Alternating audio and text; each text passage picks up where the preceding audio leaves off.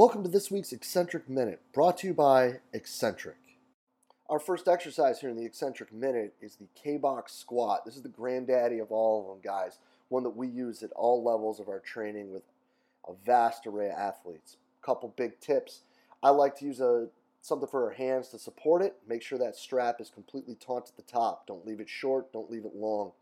What I really like the most about it, guys, the isoinertial wheel, we're going to use this with other squats as well. The other squats are working to depth. These, we're going to get to an athletic position and work our way up. Push hard and make sure you're fighting to hit that braking force. As we cut reps, we usually cut depth as well to make it a little bit more transferable to what we do. This is an awesome exercise that I can't recommend enough. Throw it in your training. It's going to be great for you and your athlete. I really hope you enjoyed this week's Eccentric Minute. Make sure you check them out at eccentric.com to find out everything you need about the K-Box and the K-Pulley. Before we get to the show, let's play a little game of name association. When I say the names Henk Kraaijenhof, Dr. Natalia Verkhoshansky, Brett Bartholomew, Dr. Charlie Weingroff, Dr. Brian Mann, and Dr. Fergus Connolly, what do you think?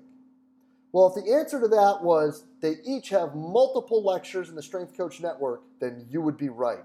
On top of these sensational lectures from these 6 world leaders, we have well over 100 additional lectures from some of the top practitioners in the world, along with an extremely active forum where there's coaches from all over the world discussing everything in the strength and conditioning world. So hop on over to strengthcoachnetwork.com/CVASPs and you'll get your first month for half price. So either hop over to strengthcoachnetwork.com/CVASPS or go ahead and hop down to the notes and click the link below to get your first month at half price. Hello and welcome to the podcast. Today, guys, we have an absolutely killer discussion. I get to sit down and talk with Cam Joss about the process of reverse engineering sport. You know, we're going to start out talking about, guys, how Cam started to work with Fergus Connolly and how this has led to them working on these book projects and has really helped him open his mind and his views of how the training process goes. And this includes the idea of reverse engineering sport, and then he shares with us, not only what that means and how that is kind of worked in with the principles of his training program, but where he sees some mistakes that we may be making within the profession when it comes to this. He then starts talking about how this includes teaching tactics and the ideas of creating and filling or creating and constraining space when you're talking about offense and defensive players, and how that has a vast impact, not just in how he programs athletes and their movement skills, but how it's improved their understanding of what he's trying to get them to do. And then he leads then into the idea of the cognitive and psychological aspects and how reverse engineering that aspect of the athlete is so important to understand how to better communicate with them situationally and overall to make them a better player. This is really an awesome talk, guys. I hope you enjoyed as much as I did. Let's get right to it. Cam, thank you so much for spending the time with us today, man.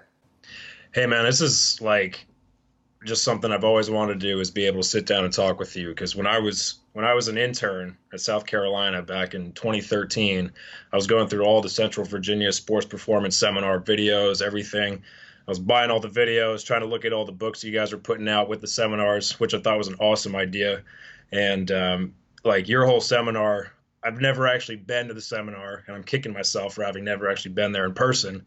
But your work has really opened up and influenced so much of what I come to understand. And I just want to say I'm thrilled to be on, because I just love the fact that you've always had the mentality of this seminar where you're inviting all these people to come together, share literally from all over the world, right? You've had even Natalia Verkhoshansky and Bondarchuk and these dudes coming in and presenting, right? And so I think that's just an awesome thing. The collaboration amongst coaches is all over the world. I love that. And you've been largely influential on me, and I just want to say thanks for having me on. Well, I appreciate the kind words, man, and I guess that we're just going to have to get on Joe to send you down here next year. I know that we're kind of in a rough time for you guys when it comes to prepping your football players, which is what we want to talk about a bit today. Is not just prepping football players, but prep and football players like a game changer. And you're in Right. this project with the Dr. Fergus Connolly. And I want to talk about that because this is some rad stuff because, Game Changer is a heavy book. Like, literally, it's heavy. But there's a lot in it, too. And putting all these ideas and actually talking about how you can do it with a sport team, it's priceless. And I think that it's something that is really needed in the field. So let's rap about that. How did this process start? And what are you guys hoping to accomplish with it? Yeah, so it really started with I read Game Changer, and it was just like putting on a new pair of glasses for me, right? Like I had been seeing everything through a certain lens, and everything was just a lens of physical preparation. That's the only thing I was trying to understand was how do I improve guys in the strength and conditioning realm, get them as fit as possible. That's the only thing I was thinking about. So after I read Game Changer, in the past I had read a lot of stuff by other authors and writers that talked about how we have to consider physical, psychological, tactical, and technical, right? I understood that on paper, but I don't think I understood how deep that really went, that entire rabbit hole. So when I read Game Changer, and Fergus calls it the 4 coactive model, where he talks about each one of those 4 things being a coactive, and he calls them coactives because they all come together, and we have to understand how all of them interrelate, and they all basically surround the player health, right? So if we put health in the middle, we put those 4 coactives around it. Those are all of the areas we have to consider when preparing a player for any sport. And so when I was reading his book, I think the biggest takeaway I had from his book was not the chapters on physical preparation, because while that stuff was great, and I think a lot of coaches read it and they love that stuff too, but I believe that a lot of people probably skipped over the entire first section, which just talked about the game and understanding the game better and the principles of the game. And I think that's actually the most important chapter. That one and the last chapter where he talks about leadership qualities. So for me, when I was going through that information, there's a million books out there that talk about strength conditioning, right? There's so many. It's almost endless information. If you go on like Google Scholar and type in anything related to the field, you can find thousands and thousands of research papers and things like that. So for me, the biggest takeaway from Game Changer was understanding the game in a better perspective. And that's what really got me interested in talking to him, was like, how do I understand this roadmap to understand the game better? And how do I actually work backwards from the game? So we were just saying off air when we were talking how a lot of coaches understand I got to work backwards from the game, but I think a lot of them are just thinking in terms of physical prep. So they're just thinking I have to work backwards from the fitness qualities rather than everything else that goes into it. Whereas, like, what's the player's mindset in the game? What's he have to understand tactically? How does that interplay with what he has to do technically? And then how do we have the physical capacity to support all that from a foundational element? So that's the door that opened when I read that book. And that got me really into wanting to talk to Fergus. So I reached out. We had him on the podcast here at DeFranco's on Joe's Industrial Strength Show podcast. Really good conversation. And then from there, I just started saying, like, I think here's how we can apply some of this stuff to football more. And he was working in football at the time, so I wanted to hear his thoughts on all of that. And it eventually led to where he just said, why don't we like really sit down, take a while to discuss this stuff and put it on paper and turn it into a book series. And it's funny you mentioned how Game Changer is literally heavy, right? Like, it's a big, heavy book. And so what he wanted to do is he wanted to make a series of books where we could have all the information we wanted to present, but just spread it out over like 3 to 4 different books and make them each smaller, so they're each kind of like a manual, and make the book a little bit smaller where you can throw it in your bag, go on the airplane and read it on the plane or something, and it's not like carrying a dumbbell in your bag or something like that. So that's how that whole process got started, for lack of a better way to put it. That's the name of the book. But yeah, that was just the most fun I had, was being able to sit with him and learn from all of his experience. And really the writing process for the book, for me, was taking all the work he had done and then just funneling it down into understandable chunks. So that was kind of like my job in the writing process. Was he's like, here's all my work I've already done. And I said, great, how do I take this and make people understand it on a more of a layman level, right? Because we want to be able to get people to understand these principles, but also be presented with examples for how they can use it in their coaching realms and things like that. Yeah, and even more importantly, be able to look at what you've done, compare it to what they're doing, and then implement it in a positive sense with the coaches and the players that they work with. Right. Yeah. And that's really the entire premise of this book, is that we're trying to foster better communication at all levels throughout the entire organization. And obviously, me being in the private sector, not in the team setting, that's not something I have a ton of experience with. But he has all the experience from that standpoint. So a lot of those principles come from the work he's done in, professional soccer, professional rugby, NFL, college football, and just learning from all the great leaders and how a lot of the best leaders, even in, he's worked with a lot of military personnel as well. And just this concept of this decentralized command where there's a definitive person in charge, right? There's always the head coach or the commander or whatever it might be. And that's the one who's our definitive leader. But within that leadership role, what more often than not, the best leaders are capable of empowering those below them and making sure everybody feels like they have some part ownership in the entire process. And it's not a top-down dictatorship, micromanaging setup. Instead, it's like everybody in their role understands everybody else's role to some degree, right? You specialize in an area, certainly, but you should have a generalist idea of what everybody else is doing and understand how it all just comes together and funnels into what Fergus calls the commander's intent, which in sport, we're talking about just winning games. Like, how do we all come together to win games? How do we find success? And that's the only thing that matters. It doesn't matter how great my strength and conditioning program is if we're losing games. That doesn't make any sense, right? We have to win games. So how do we do that? How do we work together and figure that out? And that's really like the biggest lesson I learned talking to him and writing this book with him, was trying to understand that process a little bit better.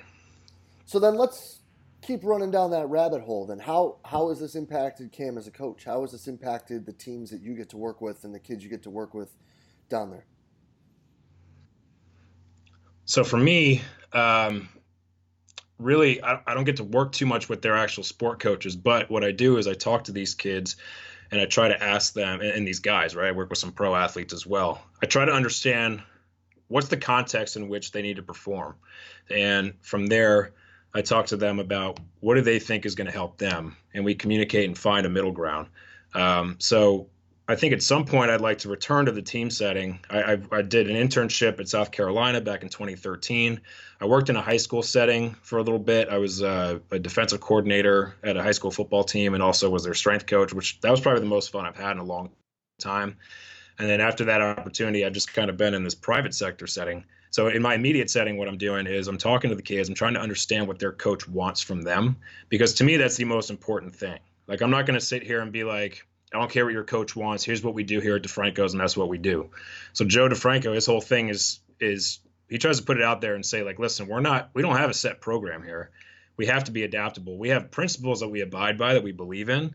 But at the same time, we have to adapt those principles to suit what this person needs based on what they're going to do. So as a great example, I always say, if you're training football players, what do they have to do when they go back to their team? So if their team is a team that runs a big pro style, heavy run based offense where they're smashing guys, I got to make sure the linemen I get in here and all the players I get in here are pretty strong and powerful guys, right? Because their whole premise, their tactics of their game is making sure that they're able to go out and move guys physically and just explode through people. Whereas if I got a guy who's in a spread offense system where they're snapping the ball every 20 seconds and, they just got to get into space and they got to move, I might tell them, like, hey, you might have to lean out a little bit. We got to work more on the field. We got to make sure you're as fast as we possibly can and that you're strong and powerful enough to have a foundation to support all of that. But I need to make sure you're fit enough for your playbook, not because I just think a certain way in terms of strength and conditioning. I have to make sure you're prepared to do what you got to do when it comes to game day performance. So that's what I try to do, is I try to communicate and see where we can keep things pretty general, but then how do I also consider some of the more specialized characteristics that these guys are going to need when they go back to play for their teams. I love that. So let's keep running down that rabbit hole, because now you're talking about something that we were talking about a little earlier too, and that's reverse engineering your program. And not just based on football, but based on the team. So talk about how Cam looks at that, how you break these things down and work your way backward to make sure that these young men are the best prep that they can possibly be. Well, a lot of it comes down to just a principled approach, right? So we're trying to get them to understand principles. And I always say, being in the private sector, I want to give them something they can take back with them and hold on to forever. So they might only be with me for like 8 weeks. So during that time period, I need to make sure they understand certain principles that they can carry and go back. And that goes from what they're doing on the field all the way to the weight room. So like if we're talking strictly weight room, if I have a guy, like let's say we're talking about just lifting, and I can get him to understand neutral spine, good posture, how to set up properly for certain lifts. Now, if he goes back to his strength coach at his college or in the NFL, it doesn't matter what that strength coach gives him in a way, because now I entrust him to do that with the right positioning, with the good technique. Like we take the time to develop that stuff here, right? And so that's a principled approach in the weight room. Now, when we're talking about the field, that's where like the principles you find in Game Changer and also what we present in the Process series, that's what really opened my eyes to that stuff, which was when we're using more open reactive game type of activities and some of those aspects in our training, I can present to them the information in principles. So if I got a guy who's playing offense, right, what's the most important offensive principle, no matter what the sport might be, whether it's basketball or football or soccer? It's create space, right? So if we can just get that guy to understand that he has to create space, now no matter what he's doing in a game-based situation, if he's on the offensive side of the ball, he knows I need to get into space or I need to manipulate the guy across from me to make sure space opens up. So now that's just a very simple generalized approach. And obviously on the flip side of that, if I got a guy who's on defense, what are we doing? We're constraining space now. So a lot of times, like I've had NFL guys that have come in and they've said things like, it took me all the way until I got to the NFL to understand why I need to block that linebacker, right? Because they're in college or something, and the college coach is like, you go block the will linebacker. That's what you got to do. He's like, okay, coach, I'll go do that. And then when they get to the NFL, they really understand why they need to do that. And I think that's kind of a backwards approach. They need to understand why they're doing things first and the principle behind it. Like, why do I need to block that guy? Well, because I need to create space for the ball carrier who's behind me. That's why I'm going to block him, right? We're trying to flow and attack the field vertically or attack the field to the width, whatever it might be. But it all comes back down to creating space and or constraining space if we're talking about defense. So that's what I try to do here is, like, no matter what the activity is, I'm trying to get them to understand just principles that are universal to those settings, and how, if they mess up on a drill, if I tell you to get by that guy and you can't get by him, I say, where are your eyes? What are you looking at? Like, you got to make sure you're searching for space. You can't just think about like what move I'm going to make. If you start looking for space, the moves are going to happen almost automatically over time as you get better at scanning your environment, looking for space. So I just try to take a really principled approach here as best I can. I love that. And as a guy who played soccer and now works in college basketball with a team that runs people like to call it a Princeton-based system where all it is create and fill space like soccer. I love how you bring that idea of constrain and create space. So then let me kind of dive down that a little bit with you here. How much better do you think players would be if it was taught in reverse order? Instead of being like, you block him, it's understanding that idea of creating and filling space to increase their actual game performances. I think it's huge because with anything else, I think it always improves learning if you teach the why first. Like, why are we doing this? And I think the what can then happen just kind of more holistically from there. So if you tell a guy, like, you got to get by this guy because you got to search for space and create space and find a way to get past him. Like, you're looking for space. You don't want to run right at him, right? You got to figure out how to get him to be thrown off so you can move into space. At that point, they understand that concept first. Like, all right, I'm looking for space. Then from there, we can work backwards and say to the guy, like a lot of coaches that are critical of some of these open drills, is they're like, well, how do we coach positions in these drills? I'm like, you can definitely do it, because as an example, if you're trying to get by somebody and you don't succeed in doing that, I can take the guy to the side and say, like, hey, listen, like, when you try to cut around him, maybe try to lower your center of mass a little bit, like sit in your hips a little bit more. You'll be a little bit more stable and a little bit stronger when you're coming out of that cut. You might cover more distance, which is going to create space and separation. So give that a try in the next one, right? So instead of just giving him a bunch of coaching cues at first, give him the principle, the idea at first, and then work backwards from there. So, like, first of all, if you spread it out to a context from there. Like I like the example of the wide receiver that doesn't want to run block, right? It's just like, I just want to catch the ball and do my thing. But it's like, listen, like, just as an offensive principle, we got to create space. And we do that by passing the ball. We do that by running the ball. So if we decide we're going to run the ball on this play, and you decide you don't want to block that guy, you're completely going against the principle of offensive play, which is create space. So if you're going against that, then you're affecting the 10 other guys on the field with you, and now you've messed up our opportunity to create space. Because guess what? If you block for that one play, we get a first down, and on the next play we call it passing play, it might be your time to shine. That's where you're going to catch the ball and score a touchdown or something. So everybody gets theirs, right, as long as we understand the principles behind what we're doing. And that fosters better communication across the entire team, at which point they all understand together, like, all right, we're going to create space on this play by running the ball. The next play, we're going to create space by passing the ball. And it all just comes back down to that. So the what is then follows the why, right? And that's kind of how I think about it. No, man, I couldn't agree more. And I think that example is great because that also ties in that psychological aspect of creating and filling space, right? Like, if your wide receiver were to block the player on play A and then goes at the guy and then cuts and then blows by him because the DB now thinks, uh-oh, I'm about to get freaking pancaked again. Right. You've just psychologically put yourself in a position over that individual where you now can create space. It's like the same idea as like a wingback checking to the ball twice, and then all of a sudden you step and now you blow by the guy and it's a long ball in soccer and so on and so forth. Right. Yeah, exactly the same concept. And then in the book we outline, and he did this in Game Changer as well, but if you look at the macro principle of creating space, there's actually micro principles underneath that now support how we figure out how to create space. And two of those things, one is balance, right? We got to be able to run the ball and pass the ball if we're talking about football.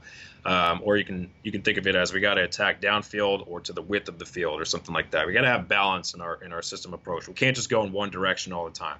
So that comes back to, like, we got to be really good at making sure we can run block and running our pass routes if we're a wide receiver. And then another concept is misdirection. So exactly what you just said. If I'm coming at you on a run play and I block you, then if I make it look like I'm coming at you to run block you, I can now fool you and get by you on a passing route because I've just set you up with misdirection where you don't really know what's coming at you.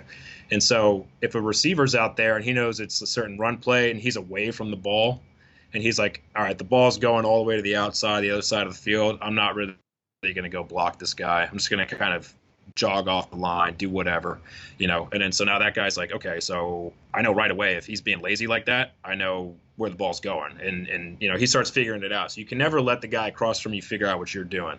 You always got to keep them just confused, and like you got to make them play your game. You can't make them, you can't try to play their game, basically.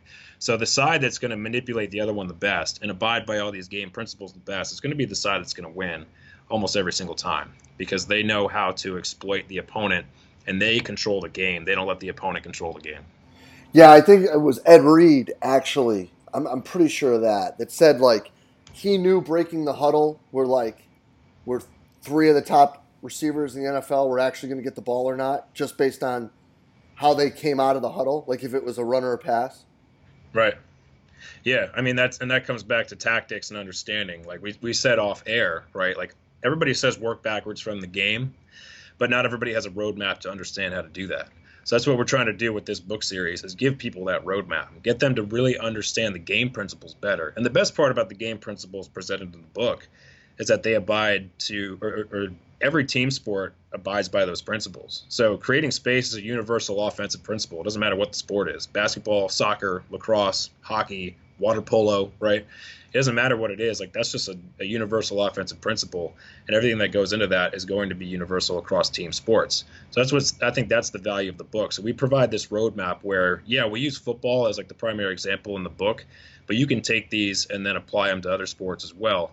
And like we said off air, if you tell a kid to go to the film room and watch film, he might sit there for 3 hours and watch film and say, okay, like coach is happy. I got in the film room. I saw a couple thousand clips or whatever, hundreds of clips I was watching, but I don't really know what I'm looking for, right? They just say to get in the film room. So if you tell like a physical prep coach, like just work backwards from the game, they're like, okay, I'm just going to think how much running are they doing, like just which is valuable. You need to understand that stuff. But there's so many other things that are going on to understand the true game context. And that's our goal with this series, is to provide people with that roadmap. So now they start thinking about preparation as sports performance rather than strength and conditioning, and understanding everything that it goes into sports performance and all the stuff we really need to understand, which is a lot of work. But if you want to really improve sports performance, it's necessary to have a generalist approach to all of these areas and understand them. So then where was one spot where Cam really took and was like, ooh, better fix that? Definitely understanding the brain side of things, right? So everything from understanding perceptual cognitive speed, and that's what really got me down the rabbit hole of understanding using games and open reactive activities in the training process. So I know you've had Nick DeMarco on this podcast from Elon University. He's a guy I talk to pretty much every day. Like, we're texting nonstop. We're about the same age too. I think he's like 1 year younger than me, but we talk nonstop about this stuff because, you know, he played football, I played football. We're always trying to think of it from a player perspective. Like, what was holding us back as players? It wasn't necessarily that we were too weak or whatever it might be. Like, physically we were able to keep up, but there was a perceptual cognitive element that was holding us back, to where we feel like that's something that can truly be developed. So on top of that is also the psychological aspect that goes into that. So that ties into it a little bit, is getting players to understand what they're looking for, keep their mindset right. Because a lot of times when I'm running game-based activities, if a guy gets juked out, like, that's psychologically kind of stressful, right? Like, nobody wants to get juked out. But I try to remind the kids, like, listen, when you get juked out, that's a learning opportunity. Don't think of that as defeat. Think of that as like, why did I get juked out? Like, how do I understand? Were my eyes on his face instead of his hips, right? That's the kind of stuff we can start developing, is like, where are the eyes? How do I perceive first and then act in response to what I'm seeing, right? How do we develop that? And it's totally something that can be developed. It drives me nuts when people say, like, you can't develop like vision or game speed or something like that, because I'm like, well, at some point you had to learn how to do that. So even if it was like youth football or youth soccer or whatever, at some point you were connecting what you were seeing and perceiving to what you were doing in the sport.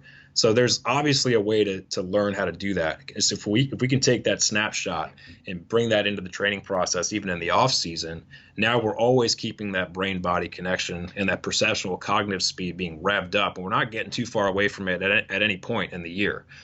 Yes, we have to stagger that with closed activities and just movement-based qualities, because we need to improve outputs as well, but we can't do that at the expense of ignoring that perceptual cognitive element. And then that ties into just psychologically as well.